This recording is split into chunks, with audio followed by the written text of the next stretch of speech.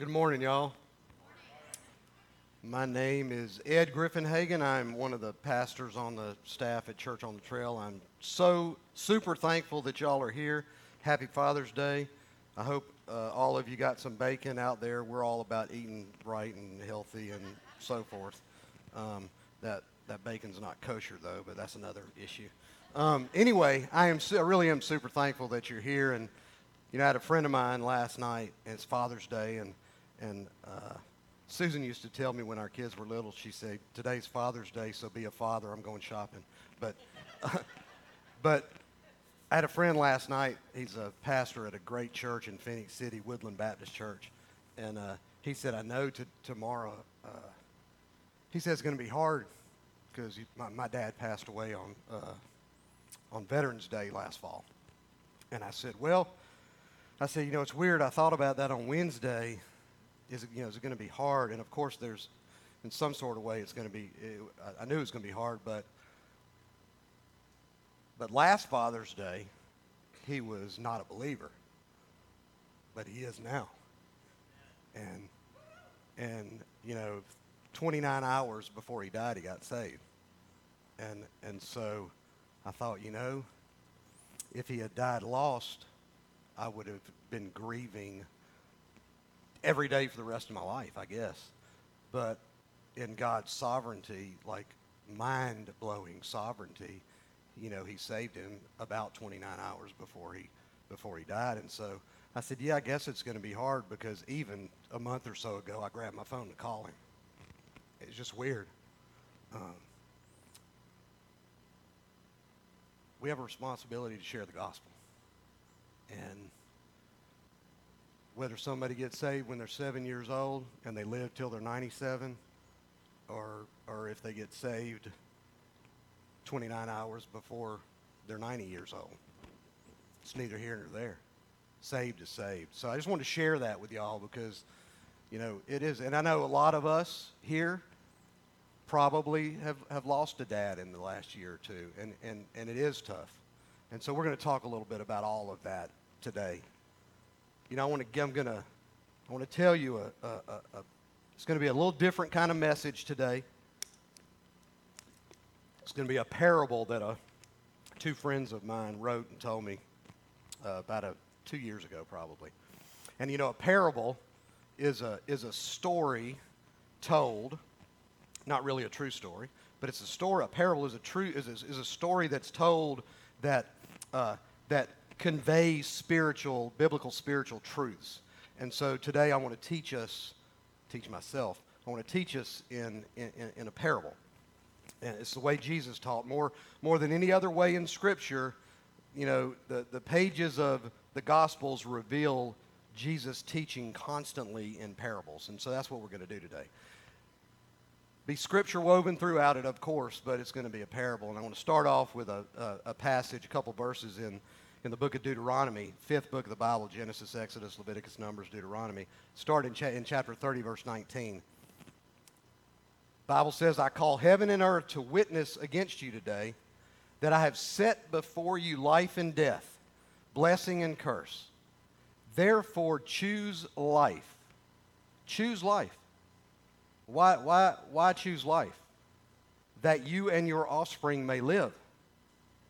That you and your offspring may live. You and your sons and daughters and your grandchildren and your great-grandchildren. He says, choose life. Verse 20 says, "Loving the Lord your God, obeying his voice, and holding fast to him. For he," the Lord your God, "he is your life and length of days." So here it is, y'all. I want you to imagine that you're sleeping one night. God visits you in a dream, and he's going to give you a vision. He reveals himself in a dream, and he says, "Come with me, I want to show you something." And boom, you find yourself in this filthy, dark room you never seen before, piles of dirty clothes everywhere, junk, garbage all over the place, nasty, unbearable smell.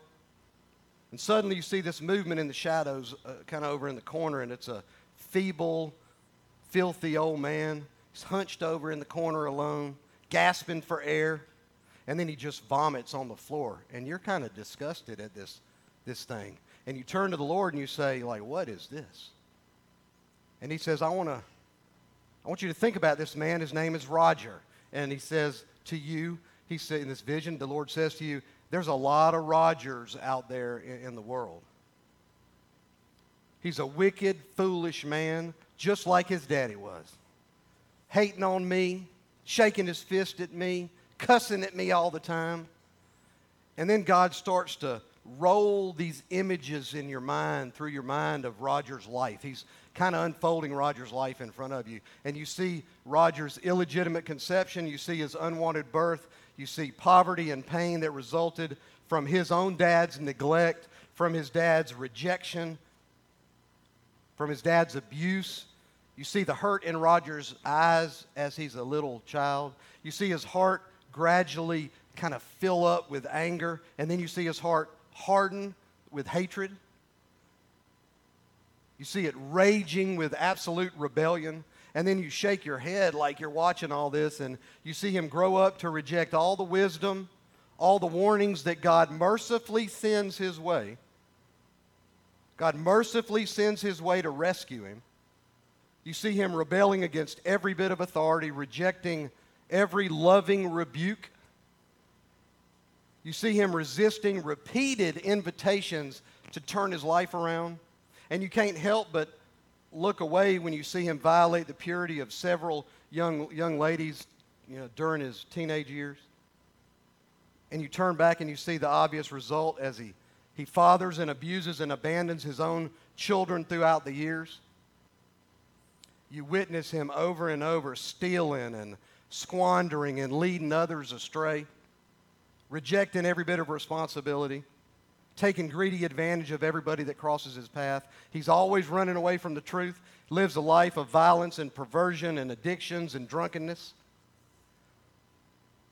And yeah, although he is tormented by his demons, his response to that is to shake his fist at God, cussing his name, recklessly living out his days, destroying his own life and everybody's life around him. Every year you see it unfolding in front of you. Every year just kind of unfolds like one nightmare after the next. Nothing but pain and suffering Roger brings to all the people in his lives. Squanders every day of his existence until finally it all catches up to the present, to this vision that you're seeing this old man in the corner. The way you see him, old, dirty, gasping for air, vomiting all over the floor. You watch him wallowing around the floor and you see the emptiness in his eyes.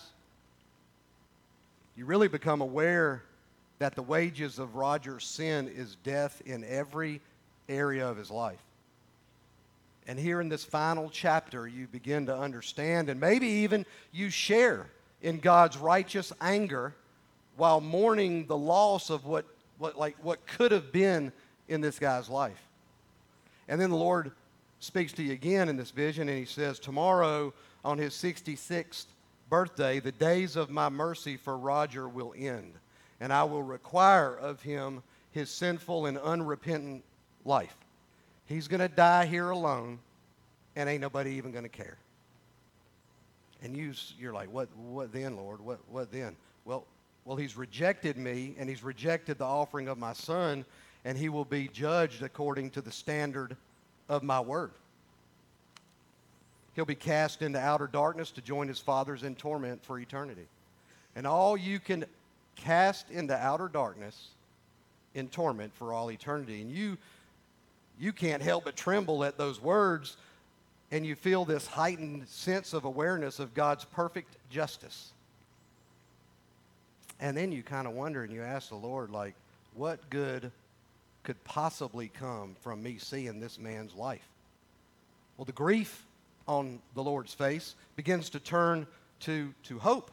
And he looks into your eyes, and a warm smile kind of comes across his face, and he says, I want to show you what my grace can do.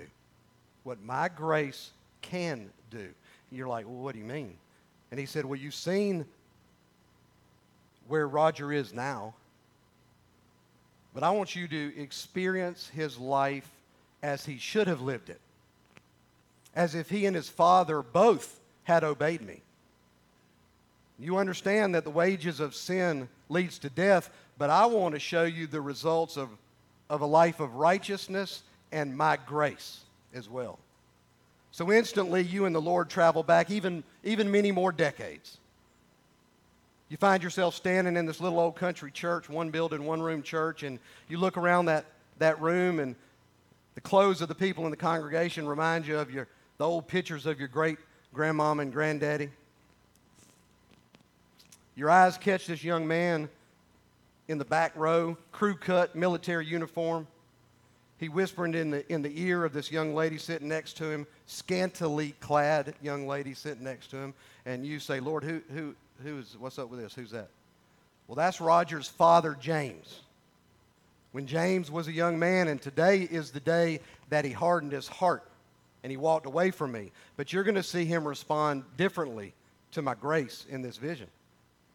Suddenly, the preacher's voice booms from behind the pulpit, repent and believe on the name of the Lord Jesus and be saved. Passionately calls everybody with an ear to hear and to turn away from their sin, and folks start standing up. Choir begins to sing Amazing Grace, and your eyes fix on James in that back row, and he's got his fists clenched and his jaws kind of tight, and he's just all tense, and then all of a sudden something changes, like the look on his face sort of changes, and he lowers his eyes, he looks up again, and he's watching people slip by row after row, and they walk up front, they're walking the aisle, kneeling down to pray, hungry. People are hungry to get right with God. Preachers hollering, now's the day of salvation. Come to me, all you who are weary and heavy laden, and you'll find rest. Take my yoke upon you and learn from me, for I'm gentle and humble at heart. You'll find rest for your souls, preacher's saying. He says, repent, therefore, and be saved, so I can wipe away all your sins. He says, it's time for you to choose. James is in that back row, and he is trembling, wiping tears from his eyes. Then absolutely contrary to anything that James has ever done in his life, he finds himself getting up, and he kind of slowly walks down the aisle to the altar, and he kneels down, and there's so much sincerity in his voice. Cries out to God for help. Cries out to God for forgiveness. Prays to be saved. Places his faith and trust in the Lord that day in that little country church in front of that cross. Sits there quietly for a minute, and then he gets up and he turns around, he walks back of the church, and he looks different. Something's different. Something's there that wasn't there before. And it's peace and hope and rest. You become aware in your mind, the Lord's showing you this vision, that everything about this guy's future is going to unfold in a radically different way. Time kind of races, and your mind begins to flood with images of James, Roger's father. James' life as his story is like rewritten, right in front of your eyes. And rather than violating Lily was the young lady sitting next to him, rather than violating her, then abandoning her with Roger in her womb, James shares his newfound faith with her. And soon she embraces his faith as her own, and they talk to the pastor, and they get baptized the next week together. Childlike belief. They start rebuilding their relationship together. A renewed commitment to purity and honor and integrity and sincere, authentic love. You watch James talk with Lily's dad and then marry her with the complete support of her parents, with the complete support of their new church family. You see them launch into a married life with God's blessing and a strong foundation of faith. Every week, James and Lily, they're growing together. They're worshiping the Lord together, listening to the teaching of God's Word, the preaching of God's Word. They grow. They fellowship with other believers. They spend time alone in prayer. They spend time together in prayer. James is reading the Bible one morning, and he learns that he is to love his wife sacrificially like Christ loved the church. He learns that he's to jump in front of the train for his wife. He realizes that God has called him to be the spiritual leader of his family. He prays for God to show him, what does that mean? The more he realizes, the more he obeys the Scripture, the more he matures, the more his mind is renewed. He begins to understand that this faith is not a blind, ignorant, stupid faith. His mind is renewed. He starts to discern what's right and wrong in his life. And having been wounded deeply by his own dad, you see James battle with resentment, but then you see him completely forgive his dad. And that brings this incredible new freedom and liberation from the bitterness that has haunted him since he was 10 years old. And he then asks God to break any destructive chains that are holding onto his life that have been passed down from generation to generation to generation. And you feel the joy as God starts to give him little personal breakthroughs, little God moments. James and Lily establish better habits. They begin new family traditions in their own home. Sundays become days of rest and worship. They begin praying about all the major decisions of life together. When disagreements and hurts come up, quickly they work through those things. They forgive each other. James listens more lovingly to Lily's ideas, listens more lovingly to her requests. She increasingly respects him more and trusts his decision making. And then it happens, months and months and months of praying for children. And then you hear Lily tell James that she's pregnant, and James is overwhelmed. Thanks God for this priceless gift. And he and Lily pray every day that the Lord would bless and protect and use this child for his honor. You're captivated as you see the major difference in Roger's beginnings from what you saw earlier in this vision from his life. Now, Roger's being born into a strong, God-honoring family where his mother and father deeply love him and deeply love each other. Your mind jumps ahead. You see James and Lily bringing little Roger to their church family. You see them dedicating him to God. You feel their sense of inadequacy as they pray together with the pastor for wisdom and guidance, how to raise Roger well and train him up in the ways of the Lord, train him up in the way that he should go. You smile as James looks in wonder at his son's little face, and he holds him proudly on his shoulders. You see Roger start to grow up. You can tell, you can see, you can feel that little Roger feels emotionally secure, and he knows that he knows that he knows that he's loved. You see this amazing balance in this child's mom and dad teaming up together every day to give their son everything that he needs. Solid upbringing. You see his mother's comforts and warnings. You see his dad's encouragement and discipline. You see him develop a loyal and loving respect for both of them. He hears his father reading the Bible out loud at home, and he discovers that at an early age that God created him in his image, wants to have a relationship with him. And you enjoy watching James wrestle around on the floor with his son, teach him how to tie his shoes, teach him how to ride a bike, teach him how to throw a baseball, and you're privileged to see all of this. You see him carrying little Roger on his shoulders. Lots of stuff that James says or does for Roger are now inspired by what he wished he had experienced as a child from his own dad. As Roger starts to grow, you see James use the 10 Commandments, teach him right from wrong, teach him how to treat other people. You see Roger later on convicted of his own selfishness, his own self-centeredness, and his disobedience as his father begins to explain to him that the wages of sin is death, but the gift of God is eternal life through Christ Jesus. Roger sits wide-eyed in wonder when he hears his dad describe the amazing sacrifice that Jesus willingly made on the cross to take care of his sin. And then you see Roger surrender his life to the Lord. You share in the joy of watching him get baptized in that little one-room country church. You get to see his change over the months. His heart becomes tender.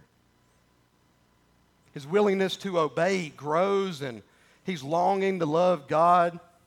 All of that just increases and grows, and James is always there to keep Roger on the straight and narrow, to keep Roger growing in a godly direction. He uses the events of every day to teach Roger character lessons, to teach him how to be a responsible man. And you see him one time, they drive by a homeless guy sleeping on the street, and he challenges Roger with the importance of working hard and having compassion for the poor. You see it both at home and at church. He shows him how to open the door for a lady and how to stand in the presence of elderly folks. You see one time a thief breaks into their house while they're away, and he teaches Roger lessons about forgiveness and honesty and why we lay up our treasures in heaven. One day Roger walks into the kitchen and he sees his dad holding and kissing his mom. You smile.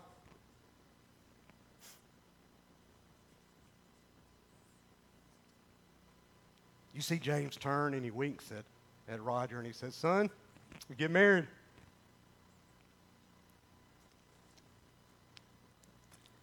He said, "Don't forget, kiss her every day, tell her you love her." Roger's like 8 years old. He says, "I want to marry my mama.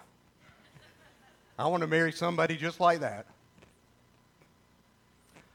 But you know, Roger realizes more and more that his parents are imperfect, that they fail each other. Maybe they fail each other every day.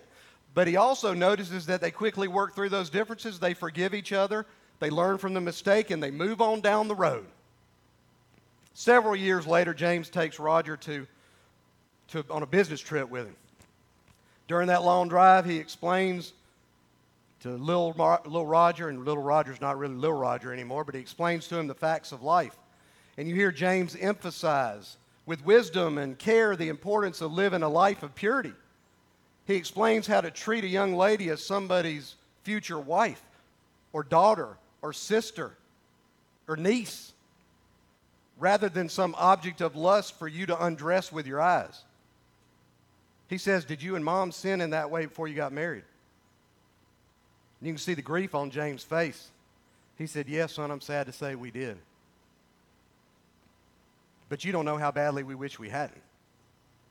But after we got saved, we stopped doing that, and we made our relationship something beautiful again by waiting until our wedding night, the way that God's Word commands." And James paused for a minute, let that sink in. And he adds a personal word from his own experience. He said, "Son, you got to keep special things special." He said, "Don't treat the holy and priceless like they're common and cheap."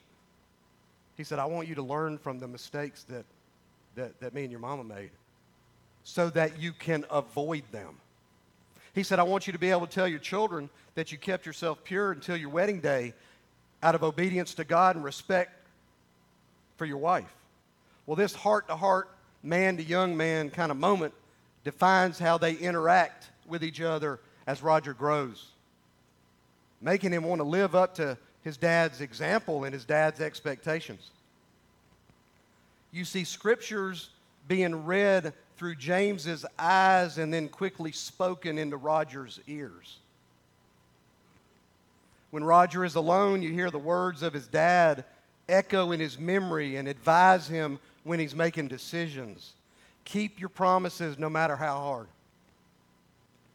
He says, "Be faithful, son, with the little things, especially when nobody's watching. Treat everybody with kindness and respect and dignity, compassion." He says, "Know what you believe, know why you believe it, and be able to defend it. Do your work with all your heart and with excellence unto the Lord.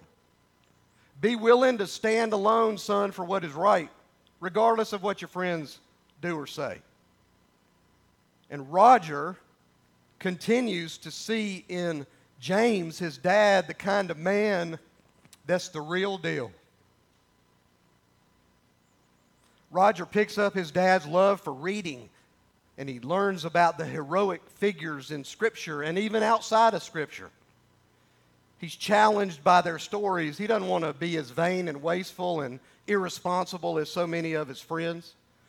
When he talks with his dad about this, James just puts his arm around him, tells him how proud he is of his maturity and his character. Roger turns 15. James takes him through this rite of passage to call him into manhood. You're seeing all this, man. The Lord is just unfolding it in front of your eyes. And James drives Roger on a camping trip. They get to the campsite, and he's asked several other men to come spend a day with him, speaking to his son's life about what it means to be a godly man and a man of integrity. And Roger listens. He's eating it up. He's absorbing all this stuff, cherishing every word that he hears. At the end of the day, after a special outdoor game dinner that they have, James stands up in front of their family and friends, and he turns and he says, "Roger, you are my beloved son, and I'm well pleased."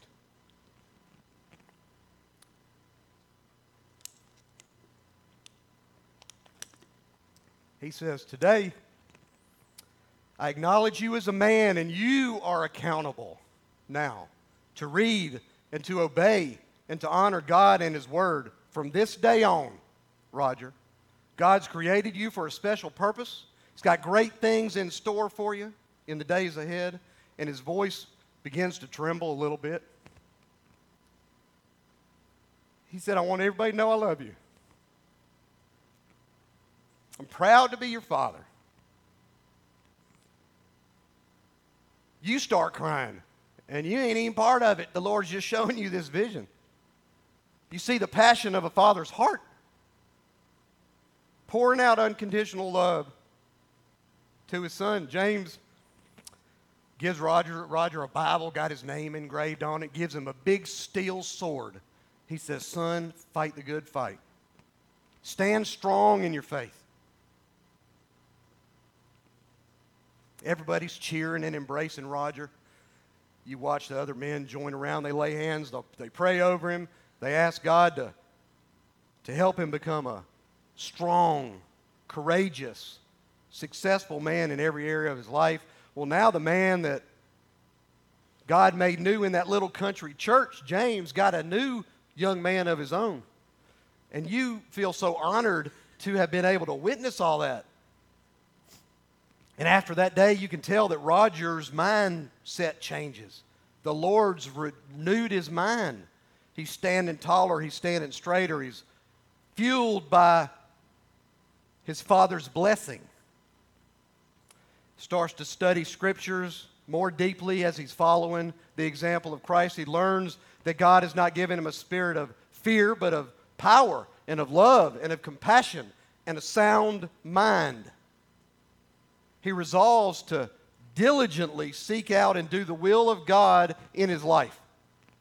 Time flashes. You see Roger step up into manhood, do well in his education, surround himself with wise friends, and excel in any job that he ever really gets.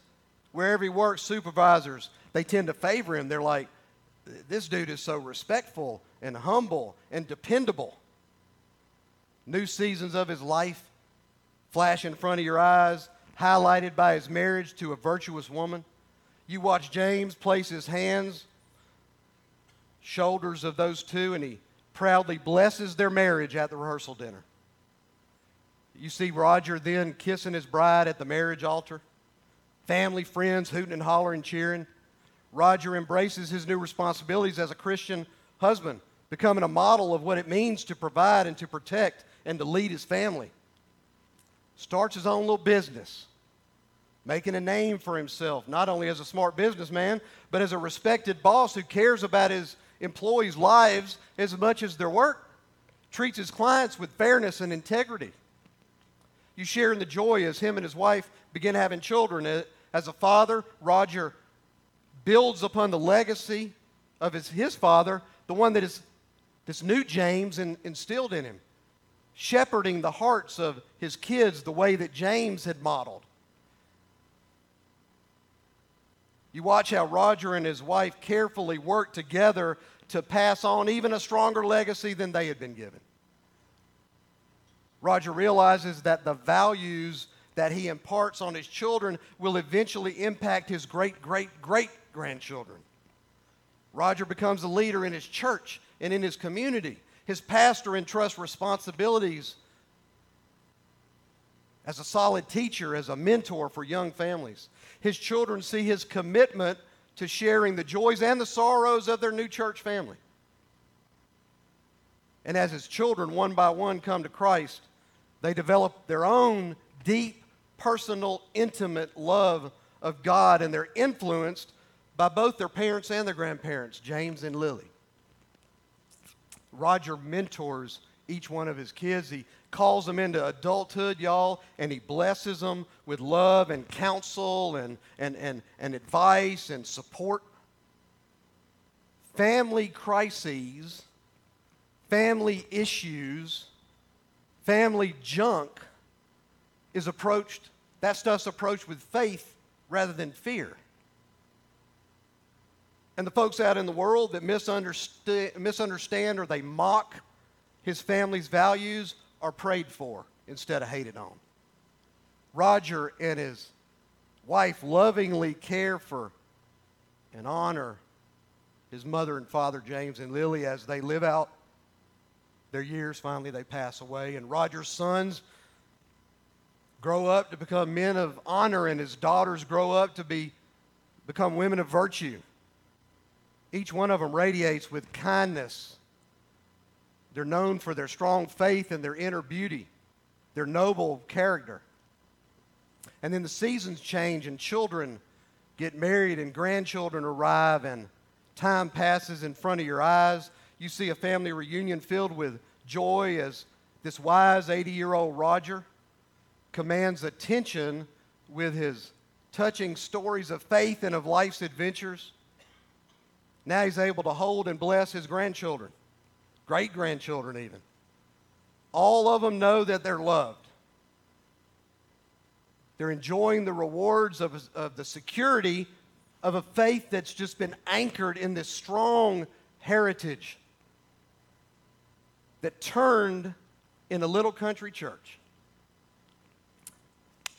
Family tree just changed. Sun starts to set on Roger's life. His day is coming. You see him lying peacefully, dying in a bed. He's still loved. He's still loving. Spiritually strong, even though he's physically crazy weak. Still blessing others with the counsel of his voice and the light in his eyes. Still faithful to his marriage vows. 80-something years old. But now, surrounding Roger as he's laying dying, he ain't puking in the corner. He's lying in the bed, got his children, y'all, and his grandchildren. They're all sitting around him, praying with him, supporting him, encouraging him, staring at his warm, weathered face. You can't help but respect this dude that has been so fulfilled with his life, so grateful for all the blessings on his family, so rich in all the things that matter, not the things that don't matter.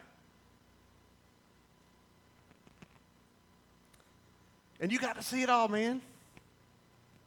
And you're considering the epic of this whole story. And you become aware, again, that the wages of Roger's life have now brought immeasurable blessing, immeasurable joy to the family, to the community, to the church family, to people that maybe didn't even know the dude. Countless people been helped by this guy. His teaching, his counsel, his advice. Business, ministry leaders thrive as a result of his leadership. Tons of folks led to Christ by this guy. Things that he said and things that he didn't say. Just in the witness of his life. You begin to hear the cheers of heaven.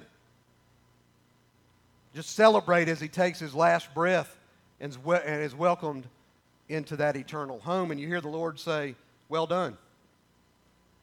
Come feast with me at my table."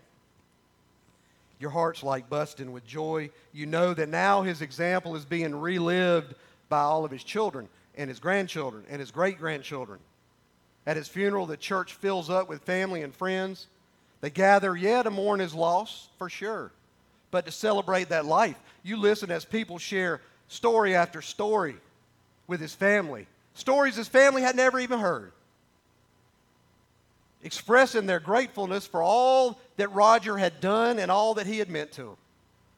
They cry with hope, resting in the fact that he will be with the Lord forever, that he'll be remembered for generations to come. Inspired by that story, you got tears in your own eyes. You smile as you deeply consider this awesome vision that the Lord has given you.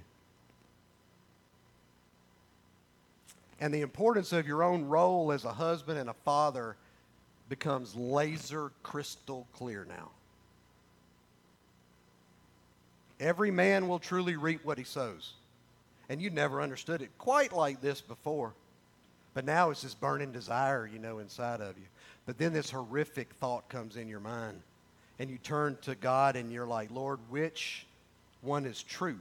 Which account is truly Roger's in? And the Lord looks in your eyes and the smile kind of goes away. Countenance on the Lord's face changes. And you're like, no, God, don't tell me that this second vision, everything I just saw is gone and that didn't happen. Lord, I've come to love this dude and his family. Please don't tell me that the beauty and the rewards of his life are just gone, that the truth is actually the man you showed me first. You look into the Lord's eyes and your heart is aching with his heart. He says, now you share in the sorrow I feel every day.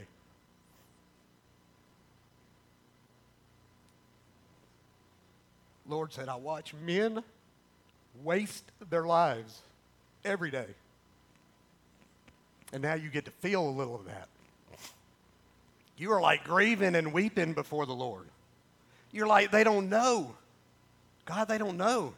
They don't get it. They don't realize what's at stake. They've never seen what it really looks like. They haven't seen the difference the way that you showed me the difference today. And the Lord says, but you have. And if they will read my word, they can see it too. He says both those stories are being written right now in the lives of men around the world. But what's important is which man are you going to resolve to be today? Will you turn from your sins and completely trust me?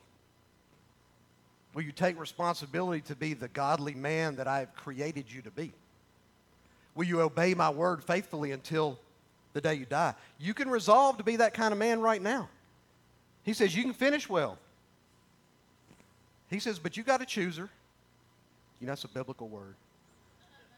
He said, you got to choose her. Lord says you can live for yourself. You can. And you can lose out on all the incredible rewards that I have got in store for you. And you're like, but Lord, I didn't have no father like this second vision of Roger. My dad was nothing like James. My dad was like James number one. I missed out on so much. I was never loved. I was never mentored. I was never blessed by my father. We never read scripture together. We never prayed together. My dad wasn't nothing like that. He said, then you need to use the rest of your life to be the one who breaks the chain for your family. Create a new legacy. He said, you need to be the one. And you've seen both paths. You've seen both. So it's time to choose. It's time to choose. I want every man in this room, and we can lower the lights a little bit. I want every man in this room to come down here. Every man. I don't care if you're married or not married, if you got kids or if you don't got kids. I want every man to make a choice right here, right now, to be a godly influence for your family or your future family. God created you to be a godly influence for your family. And if you've been a godly leader, and your wife may have encouraged you for 10 years and said, you're the godliest man and leader I've ever seen, I've ever known. well, I'm asking you to come down anyway and be a godlier leader. Maybe next week she'll say, oh my gosh, I thought you were the godliest man ever, but you're even godlier now. So I want all of us to come down. I want all of us to be better equipped to fight for our wives, for our children, for our grandchildren, y'all, for our great-grandchildren. I want to give y'all something.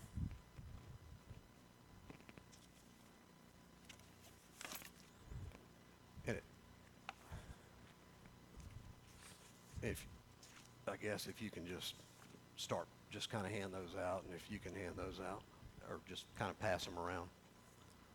But listen, these are resolution statements. The resolution statements, though, that are based on what God's Word says about men. Y'all,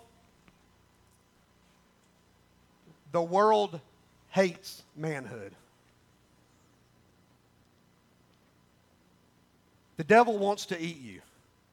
He wants to crush you. He wants to destroy you. He wants to take you out.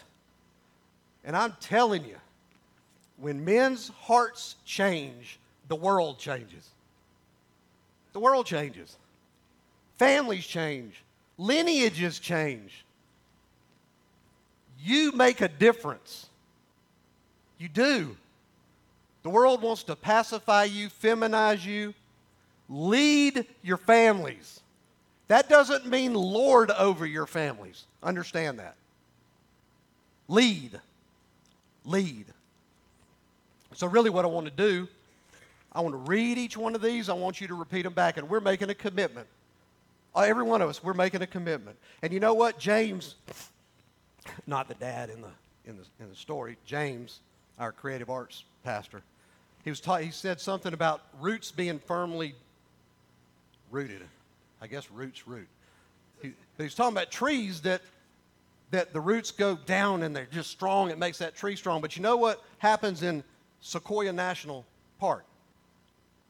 This tree's roots intertwine with this tree's roots. You think that makes them both stronger?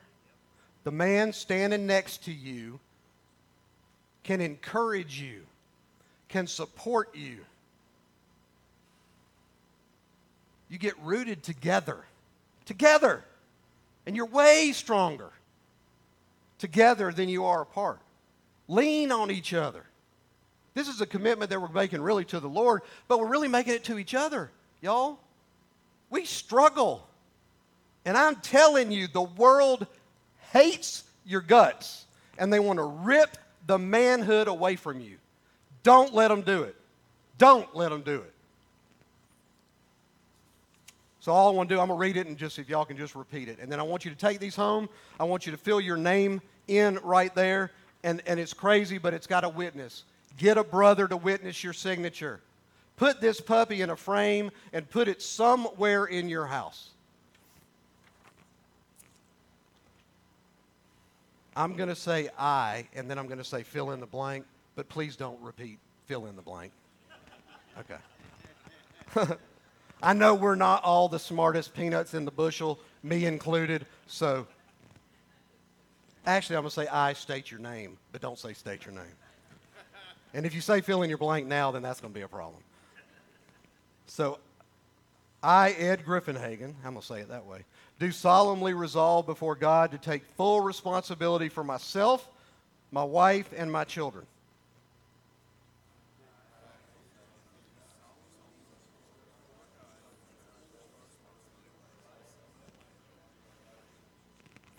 I will love them and protect them and serve them and teach them the Word of God as the spiritual leader of my home.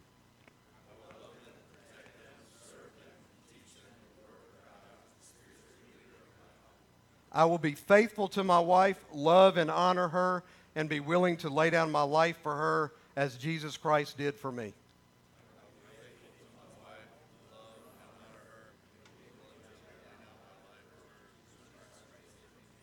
I will bless my children and teach them to love God with all their hearts, all of their minds, and all of their strength.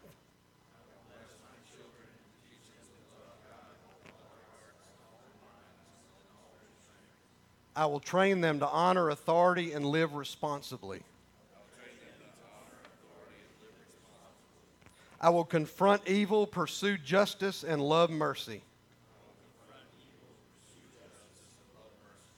I will pray for others and treat them with kindness, respect, and compassion. I will work diligently to provide for the needs of my family. I will forgive those who have wronged me and reconcile with those who I have wronged.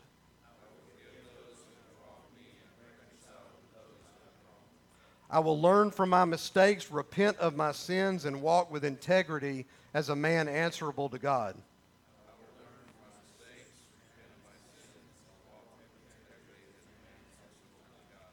I will seek to honor God, be faithful to His church, obey His word, and do His will.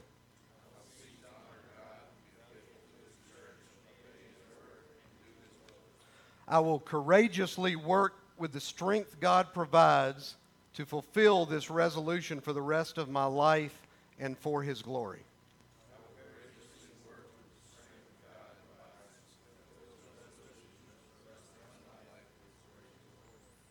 Let me pray. Lord, I lift all these men up to you today. Lord, that you would give them the ability, the strength, and it'll be your ability and your strength, Lord, to live lives of nobility, to live lives of honor, to live lives of integrity, to live lives of character, to live lives of leadership. Lord, you are the perfect image of a father, and most every one of us did not have what we would even say was a good father or a great father. Lord, some of us had terrible fathers. Some of us grew up not having the clue who our father was. And Lord, I know there's men, they've been maybe living here 30, 40, 50 years and said, I don't have a father. Lord, put in their mind that they do. You. And Lord, I pray a blessing over these men. That they would love their wives or their future wives with the model that your son gave us, sacrificially. That they would love their wives sacrificially. That they would love their children unconditionally. Lord, I pray that their children would grow up in a home where whatever they did, whatever dumb, rebellious, whatever it is, that they would understand that that does not affect the love of a father for his son or daughter. Lord, I pray that these men would be that. I pray these men would live a life as an image of your son. Lord, I pray these men would be in community together, worshiping you together, that their roots would be intertwined and they would strengthen each other and encourage each other. And Lord, we know that's the way you meant it to be. Lord, let them understand that there are millions of Rogers in the world. And they need to hear your word. So Lord, let these men leave here today more courageous, stronger, more mature than they walked in today. Lord, let me be a better leader.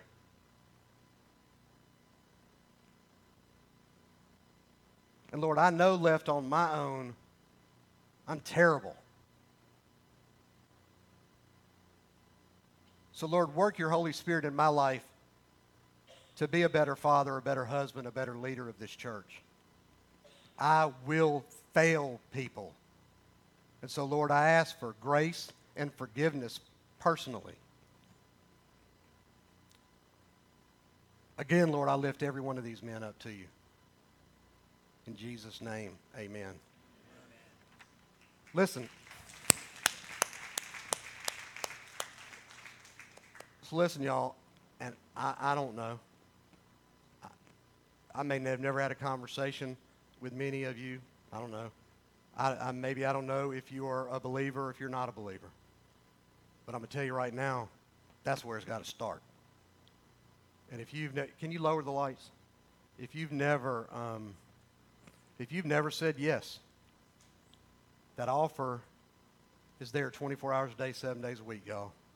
And if you've never said yes to that offer, that's a response today. I hope we will all respond together to be better dads and fathers and husbands and so forth.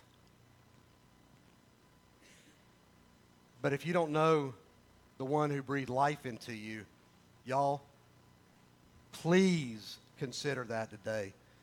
And it is, you got to turn, you got to acknowledge the sin in your life, and you got to turn away from it and turn towards Him. Confess that the death on that cross was real, that it actually happened in history, a real event, and that He walked out of that grave, and that death on the cross took care of your sin, 100%, as far as the east is from the west. And then He walked out of that grave alive, really alive, went in really dead, came out really alive, to make that eternal life available to me and you. That's it. Y'all, and if you've never done that, consider doing that right now. But for sure, don't go to bed tonight, don't go to sleep tonight without. And if you are not assured of your salvation, I'm going to make the argument that you ain't saved. Because the Lord does not want you to be a mealy-mouthed, wishy-washy, I don't know if I'm saved person. You can't be half saved. So if you don't know, say it again, think it again, whisper it to yourself again. Let's pray again. Lord, I know there are people listening, watching here physically that don't know You. So Lord, I want them to know You. There's something hungry inside of them. They may not even know what it is. But I know they got a hole in their heart that You just happen to fit perfectly in. And so, Lord, anybody that's here, I want them just to repeat out loud, I don't care, out loud to themselves, Lord, I acknowledge my sinfulness. I turn away from that. And I don't just turn away from that, but I turn towards You. Lord, I trust Your word. I trust that death on the cross made atonement for my sin. Paid the penalty that was mine to pay. Lord, I believe it. I confess it. And I believe that You really did walk out of the grave alive. Lord, I beg You to save me right now. In Jesus' name, amen. Thank y'all. Y'all, you can stay here if you want to. I'm happy for you to stay. We've also got folks back there that would love to pray with you if you want to pray through whatever it is you want to pray through. I love y'all.